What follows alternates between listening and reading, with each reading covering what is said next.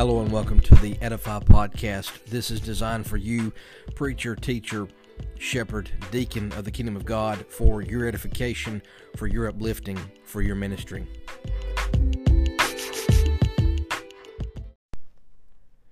All right, welcome back to episode, I guess this is one, for real one this time, season 2. Let's just delve right into the preparation of the sermon. Jeremiah 23 and verse 28 said, "Let him who has my word speak my word faithfully." So let's just deal with preaching specifically. If you want to take notes, number one, handle God's word with reverence and care. When you sit down to open the Bible and prepare a sermon, realize what it is that you are actually opening. The book that lies before you is the holy, God-breathed revelation bestowed upon humanity from the very creator of this universe. It is the words of God. They're not ours. And so we should dread the thought of standing before God's people and maligning it, or misinterpreting it, or mishandling it, or misapplying it in any kind of way, and even unintentionally. It needs to be so serious in your mind, what you have in front of you. We need to be very careful. Jake, be very careful to deliver God's word to God's people intact. Don't twist the text. Don't distort the meaning in any way, even if it scares you, even if it bothers you, even if it may even contradict a particular teaching or tradition that you've always come to know. God's word holds the standard. 2 Timothy 2:15, the age-old verse that we love and hold to, "Be diligent to present yourself approved to God, a worker who does not need to be ashamed, rightly dividing the word of truth," which if I can rightly divide it, then that means that I can wrongly divide it. To have God's approval of your teaching, you must rightly divide the word. In other words, you must handle it correctly. And to do this, you must handle God's word with reverence and be very, very careful when it comes to your own personal take, the interpretation that the Holy Spirit is producing, and how you can expositorily put it out in a way that is relevant to the church in this day and age. So handle the word with reverence and care. Also, in order to make sure that we don't misapply or misinterpret or malign in any kind of way, we have to, number 2, diligently study this word. Acts 18 verse 24, he was mighty in the Scriptures. We're talking about Apollos, and what he knew, what he had, was the old scrolls, and he needed to be taught more accurately. But in particular, he was mighty in the Scriptures. If you want to teach God's word to other people, you got to be determined to become a very serious student of the Scriptures. Do not be content in just reading the Bible. As we've often said in this podcast, look at this book as something to teach and something to preach, not necessarily something just to learn. That may suffice if we're just reading the Bible to learn. For maybe we might say, just the old average believer, Joe on the pew. But if you're going to teach God's word accurately, you must study the Bible. And I love what Luke writes about Apollos in the book of Acts in verse 24. He was a Jew. He was named Apollos, an Alexandrian by birth, an eloquent man, came to Ephesus, and he was mighty in the Scriptures. Luke says that Apollos was mighty in the Scriptures. He had a great grasp on the Scriptures, the Old Testament, and that's something every teacher of the Scriptures should desire to have, not just the Old, but the New. I've heard folks say, well, we're a New Testament church, and you need to preach out of the New Testament.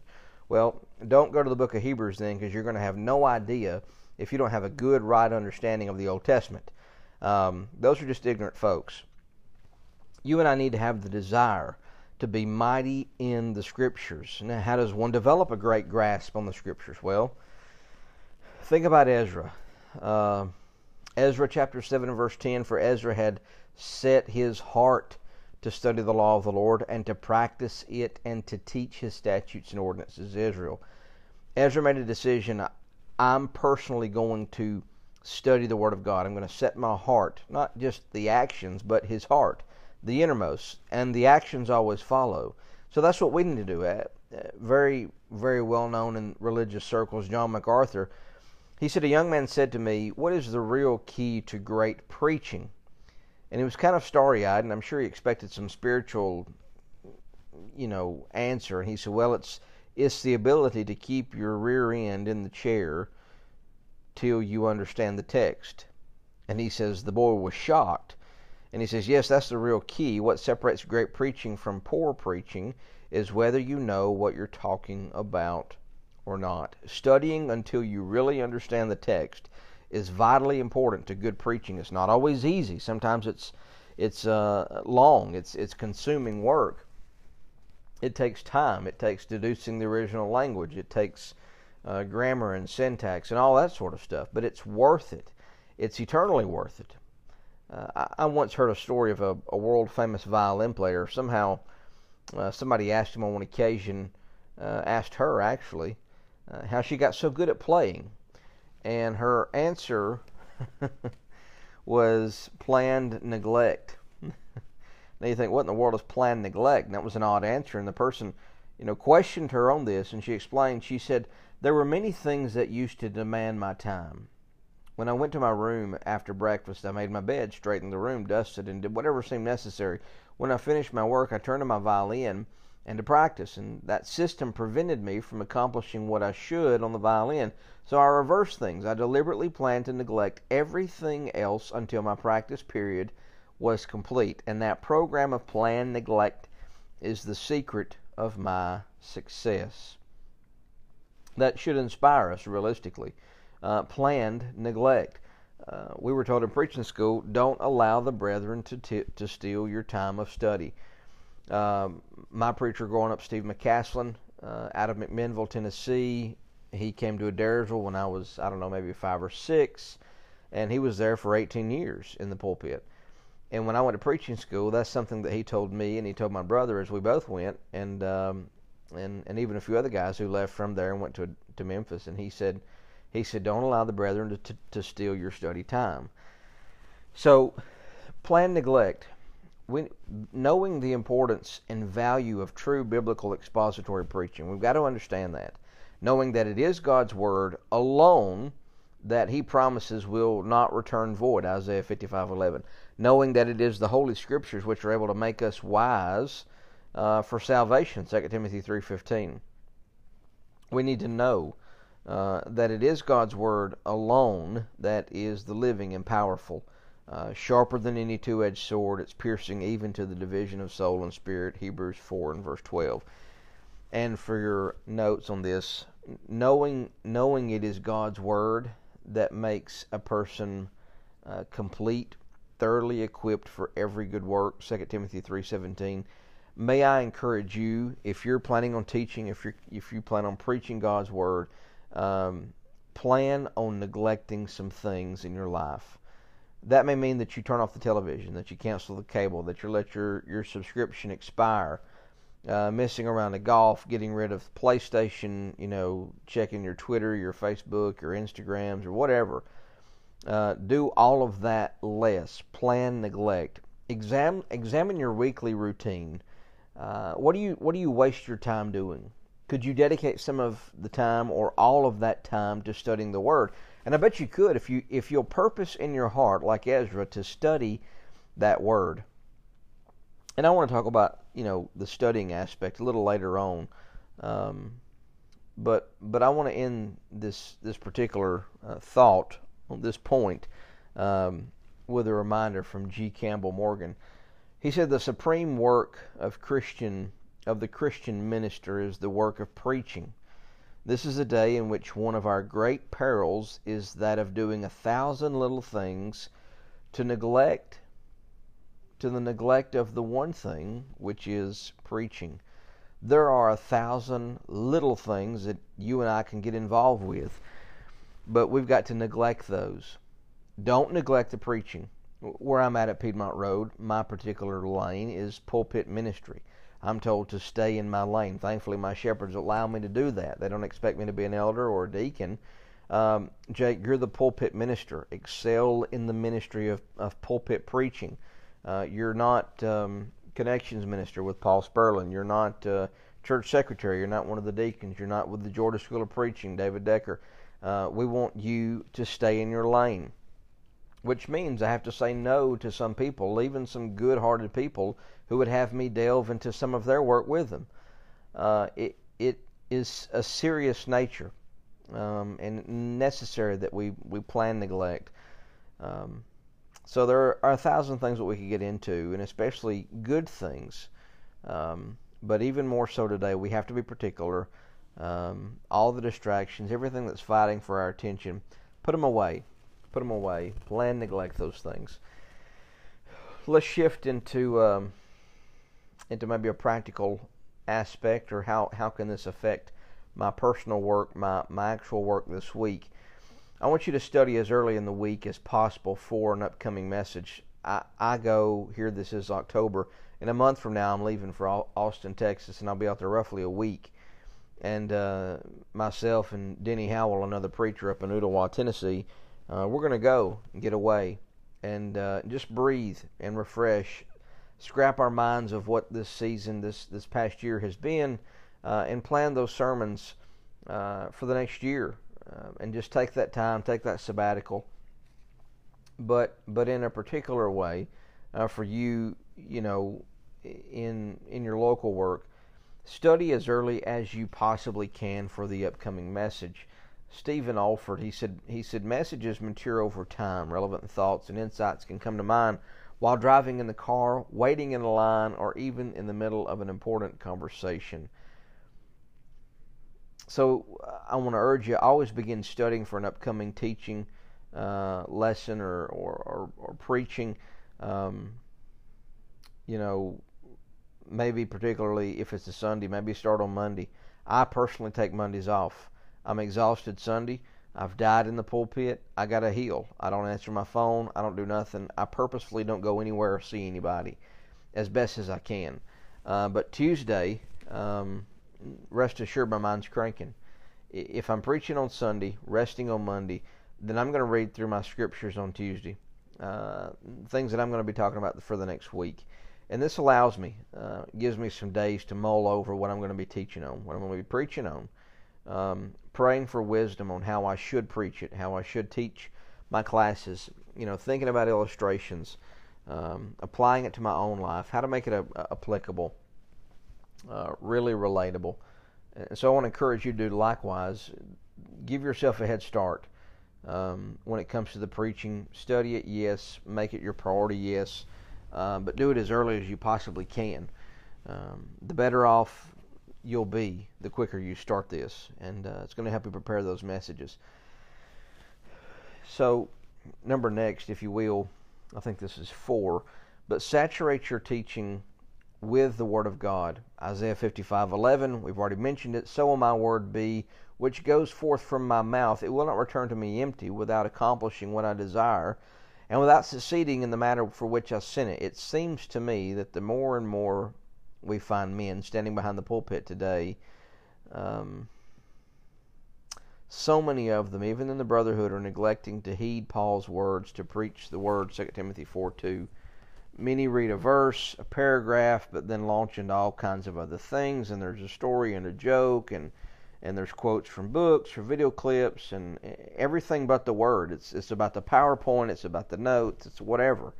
And sadly, the result is malnourished, underfed believers. And what the deal is they don't know the Scriptures. When you preach and teach like that on a regular basis, they do not know the Scriptures. They have shallow walks with the Lord. They're easy prey for the cults. False teachers are everywhere. They're going to get gobbled up. And all kinds of unbiblical teaching that blows through the church because your half-heartedness with your preaching concerning the Word of God. Such a tragedy in our generation.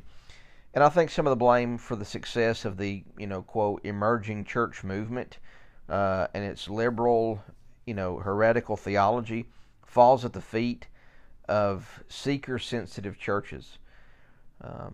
For the past few decades, churches have neglected to teach God's Word in any kind of an in-depth expositional manner, and as a result, they've raised up a generation of young people in the church who don't know the Word of God. And so when somebody hands the people in their congregation books like, gracious, I don't know, Velvet Elvis by Rob Bell, The Shack by William Young, Everything Must Change by Brian McLaren, or whatever. This is how people continue to go in this direction that they're going. There's not an emphasis on the Word of God. You know, I hear some folks talk about we need this particular book or this particular book, and what book do you have to teach from, or what can I do? And not knocking a book, but don't allow the book to take the place of the Scripture. Don't allow the book to lead the conversation. Don't allow the book to dominate the room. Usually a book is good to help you get started. Usually a book is good to give you ideas. But to give a book to the church or to the classroom and say, y'all just have at it and have fun, don't be surprised. Don't be surprised when Satan kisses you right in the mouth with some false theology that the church has now grabbed a hold of. Most of the church are sheep. You got to remember that. And they're not able to spot anything unbiblical in them. When they turn to Oprah, the same thing goes. When they read Joel Osteen, same thing. It all sounds fine to them, and it's heartbreaking. Now, what would have prevented this? Paul told Timothy that, you know, and to us, by implication, I charge you therefore before God and the Lord Jesus Christ, who will judge the living and the dead at His appearing and His second coming. At His coming, preach the Word. 2 Timothy 4, 1 and 2. He didn't say make sure you include a citation from the Word. He didn't say preach from the Word as though it was some sort of launching pad for all of the other stuff you want to say. Paul said preach the Word. Your messages should be saturated with Scripture. They should ooze Scripture. And if you're listening to this podcast, you're not a preacher or a teacher, if your preachers and teachers are not just filled with the Word of God, I'm not necessarily talking about a preacher who gets up there and uses the Bible as a reference book and just fires off rapid fire a bunch of verses that you don't even have time to read your Bible. I think that also cripples the church. That also is the mindset where the preacher is the one who knows it all and we go and listen to him. Expositional. Use a verse or a few verses and delve into those verses. Get them to open their Bibles. I don't care if it's even a digital Bible. Doesn't matter. Just get them to open their Bibles. I sat in on a Bible study, if that's what you want to call, a while back. Well,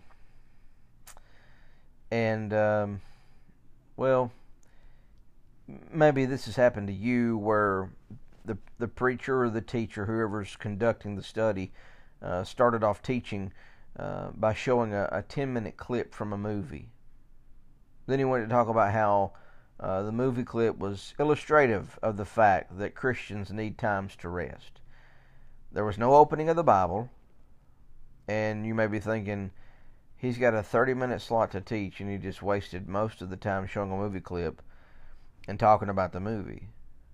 And when that happens, when I'm in a class or I'm listening to somebody preach, and that's how they do things, I just want to scream. I want to stand up and I want to say, bring out the book, Nehemiah 8:1. Preach the Word of God, 2 Timothy 4:2. I didn't, but maybe I should have. In churches all over the world, especially within the body of Christ, this can happen. People are suffering under this kind of spiritually starved teaching week in and week out. But think about how prosperous wherever God's Word is, and it's consistently laid open. Think about how prosperous that actually is. Listen to what God likens the Scriptures to. I'm going to give you a list of these things, of how God views His Scripture. Number 1, water. Water that washes clean, Ephesians 5:26. Seed that can bring forth fruit, Mark 4:14. Milk that nourishes, 1 Peter 2:2. Meat that satisfies, Hebrews 5:14. Fire that cleanses, Jeremiah 23:29. A hammer that shatters, Jeremiah 23:29. A sword that cuts deeply, Hebrews 4:12. Medicine to keep us from getting sick, sick of sin, Psalm 119:11. A lamp to our feet, a light to our path, Psalm 119:105. A mirror that reflects ourselves to us, James 1:23-25. A tutor that leads us to Christ, Galatians 3:24. A counselor that comforts us, Romans 15:4. And that which revives us, Psalm 119:50. It's also a forecaster that never fails, 2 Peter 1:19. And that which makes us wiser than our enemies, Psalm 119:98. How vital and how important, then, God's Word is in the life of the believer. Water, seed, milk, meat, fire, hammer, sword, medicine, lamp, mirror, tutor, counselor, revives, a reviver, a forecaster, and makes us all the wiser. And the greatest thing that could happen in the church today would be a wholehearted return by men who occupy the pulpit to expository preaching. When I say expository preaching, I mean preaching that is committed to these tenets: opening the Word of God, unpacking what the Bible says, explaining what it means, illustrating the passage when it is necessary, it's not always necessary, and giving a clear, passionate exhortation on how it applies to the lives of the believers and the non-believers. If more preachers and Bible teachers in all sorts of ministers, youth, women, whatever, would return to this method of preaching and teaching, it would, there is no doubt, there would be a massive revival amongst God's people. Now, obviously, we can't change, and we can't do much to change what other people are or are not doing in the church, but we can resolve in my own personal life and in the own church that I work and labor to do or continue to do the very thing that the Holy Spirit spoke through Paul: preach the Word. And perhaps, as God blesses our efforts, other preachers are going to see it, other churches are going to see it, other church members are going to see it from around our little worlds, and they're going to see that the church is thriving, the church is growing, and they're going to ask the question, what are y'all doing over there? What in the world is going on over there? Y'all must be liberal because you're getting bigger. God forbid the church grows. I've heard people say that. Oh, they grew a crowd over there. They must be doing something liberal. How stupid could a person be to say such a thing? God's Word does not return void. Have you ever thought that the church is actually over there working? Should people inquire? Yes. And when they inquire, we will unashamedly tell them it's the Lord. We're just loving people. We're consistently giving the people the water that washes clean. It's the seed that brings forth fruit, the milk that nourishes, the meat that satisfies, the fire that cleanses, some medicine that keeps us from getting sick with sin. And it might just inspire these folks to do the exact same. I wanted to give you these things as you teach and preach God's Word. Remember who we are. Remember whose we are. Remember what responsibility we have. And it's my prayer as you go out and about preaching and teaching God's Word that you will understand that you are blessed in your deeds. Just be faithful. Don't worry about what people think. Just preach the Word of God. And listen, the truth will stand when the world's on fire. We need to be standing with it. God bless you in your preaching and in your teaching.